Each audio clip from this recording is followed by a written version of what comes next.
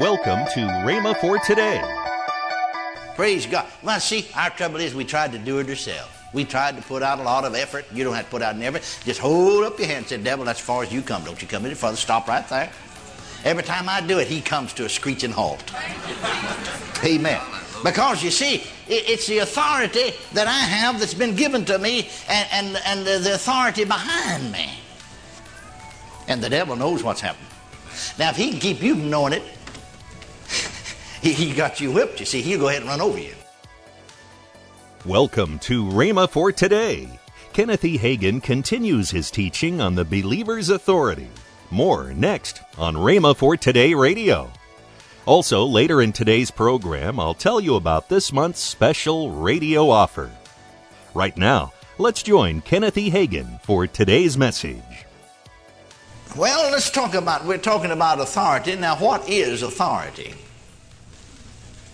Now, the Greek word translated power in the New Testament, one Greek word, means authority. And most of the time, King James translation did pretty good on some words, but here they really mess things up for us. For instance, I'll read you a verse here in Luke you're familiar with, Luke 10:19. Behold, I give unto you power to tread on serpents and scorpions and over all the power of the enemy, and nothing shall by any means hurt you. Now you notice in that verse that in the King James translation the word power is used twice. You notice that?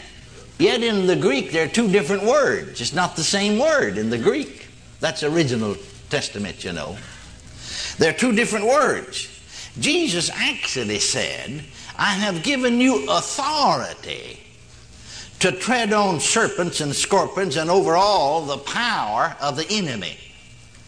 The first word in this scripture is really the word for authority, not power. We use the illustration sometimes, you know, in the afternoon or when people are getting off from the work. We see it in our city. I'm sure you see it in your city, and the traffic's heavy.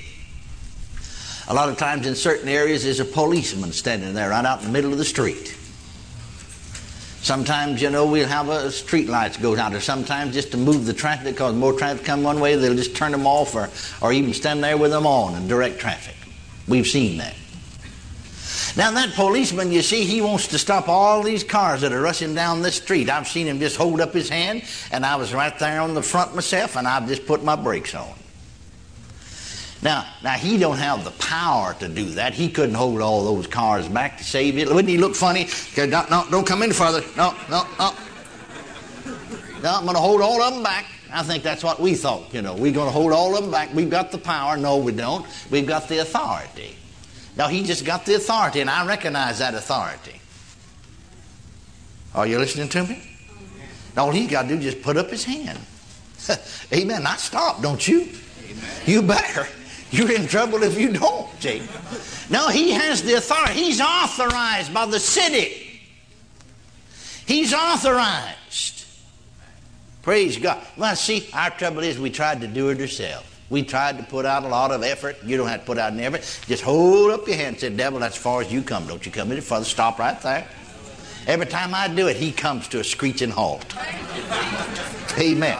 Because you see, it's the authority that I have that's been given to me and the authority behind me. And the devil knows what's happening. Now, if he can keep you from knowing it, he got you whipped, you see. He'll go ahead and run over you.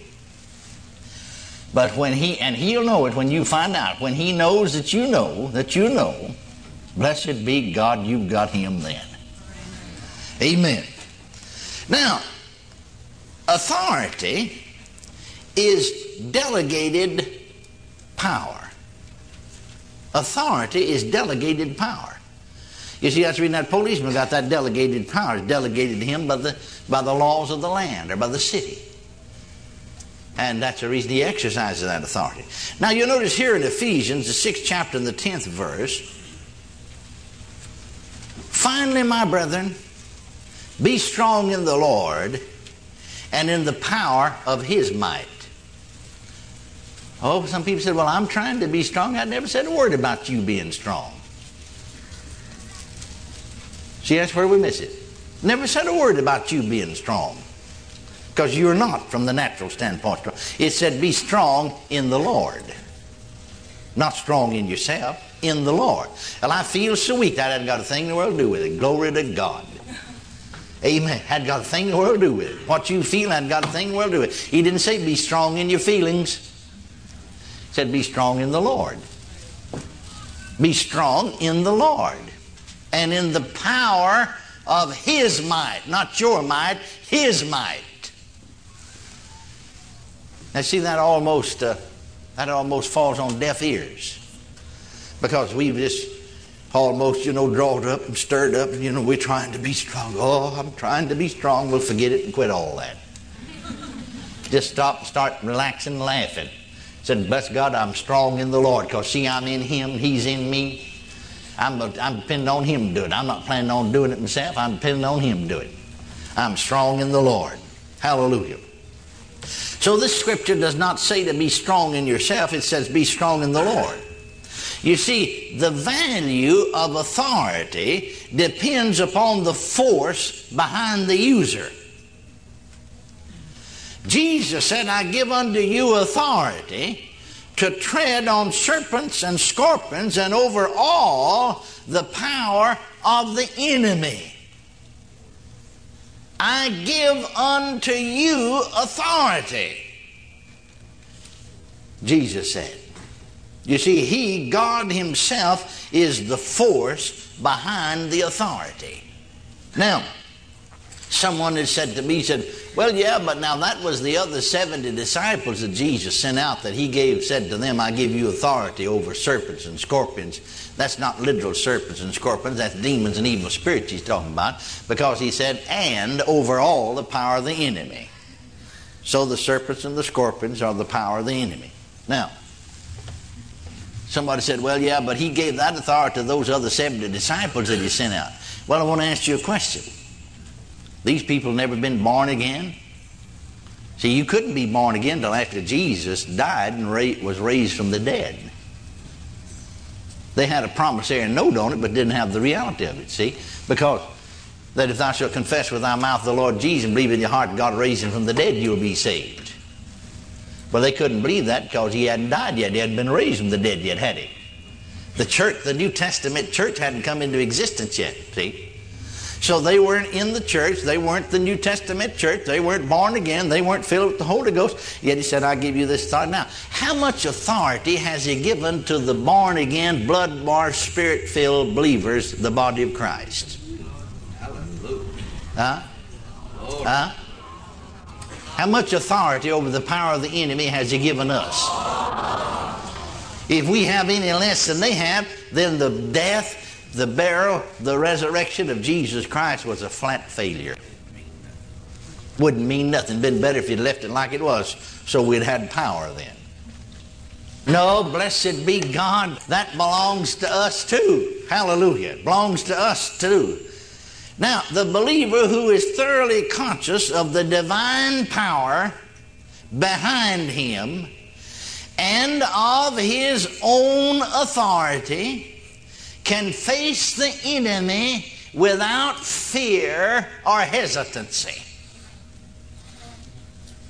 Hallelujah. That's so important, I want to say it again. I said the believer who is thoroughly conscious of the divine power behind him and of his own authority can face the enemy without fear or hesitancy. You remember 1 John chapter 4, verse 4? First epistle of John, 4th chapter, 4th verse, where John says, by the Spirit of God, ye are of God, little children, and have overcome them. Now, the them he's talking about that we've overcome, if you read the first 3 verses, is evil spirits, or evil spirits. And he said, because greater is He that's in you than he that's in the world. That's the power that's behind us, the greater one that's in us. Where is He? He's in us. He's in us. Now you see, there's no We talk about all the religions of the world. You think about the religions, India has 2 outstanding religions, and of the Orient, Buddhism and so on down the line. But those religions never give authority to anybody. They never impart life to anybody because they're dead. But blessed be God, Christianity is not a religion, it's life. And then those religions, all other religions, the object that they worship can be seen. But Christianity is the only religion that the God that you worship is in you. Welcome to Rhema for Today with Kenneth and Lynette Hagin. You can find more great materials by Kenneth E. Hagin, Pastor Hagin, and the rest of the Hagin family by visiting our online bookstore. Right now, I'd like to tell you about this month's special radio offer. This offer begins with a DVD from Kenneth E. Hagin entitled How to See Spiritual Gifts Work in Greater Measure. Also from Kenneth Hagin, the 3 CD series, Our New Spiritual Realities. Next, from Lynette Hagin, the CD, Keep the Fire Burning on the Inside of You. All this for the special price of $29. That's $13.95 off the retail price. Call toll-free 1-888-FAITH-99. Again, call toll-free 1-888-FAITH-99. You can also order online at rhema.org. That's RHEMA.org. rhema.org. Or if you prefer to write to Kenneth Hagin Ministries, our address is P.O. Box 50126, Tulsa, Oklahoma, 74150. We always love to hear from our listeners, so write in or email us today and become a part of Rhema for Today. Right now, let's join Kenneth and Lynette Hagin. Camp meeting is coming up. Oh, yeah. I will be so glad that we're able to have camp meeting here on the campus. Right. July the 19th through 24th, starting Sunday at 6 p.m. Right. And then Monday through Friday, 10 a.m., 2:30 p.m., and 7:30 p.m. We got a great lineup of speakers. There will also be the Summer Blitz. Summer Blitz. And so they have a great lineup. We have children's services as well. Okay. We're going to have everything for the whole family. That's Just come and enjoy a week right here at what we call Camp Meeting 2020. Now, many people don't know about camp meetings, but used to, when I was growing up, as a 5, 6, 7-year-old, my dad, of course, him being a minister, we would go to the denominational camp meeting that they would have every year. And it was outside in a tent. And many people came in and actually camped. They had tents and so forth and so on. And then some of us would stay at little motels. They didn't have any big hotels back then. They had called them motels. They did. And camp meeting came from that. If you'll go trace it, it goes back to the old Methodist camp meetings, and many others had camp meetings in which they would come in and they would camp. That's how it got it started, but it's indoors. We got air conditioning. That's right. And it's nice. I've been at the other, and I like this better. That's right.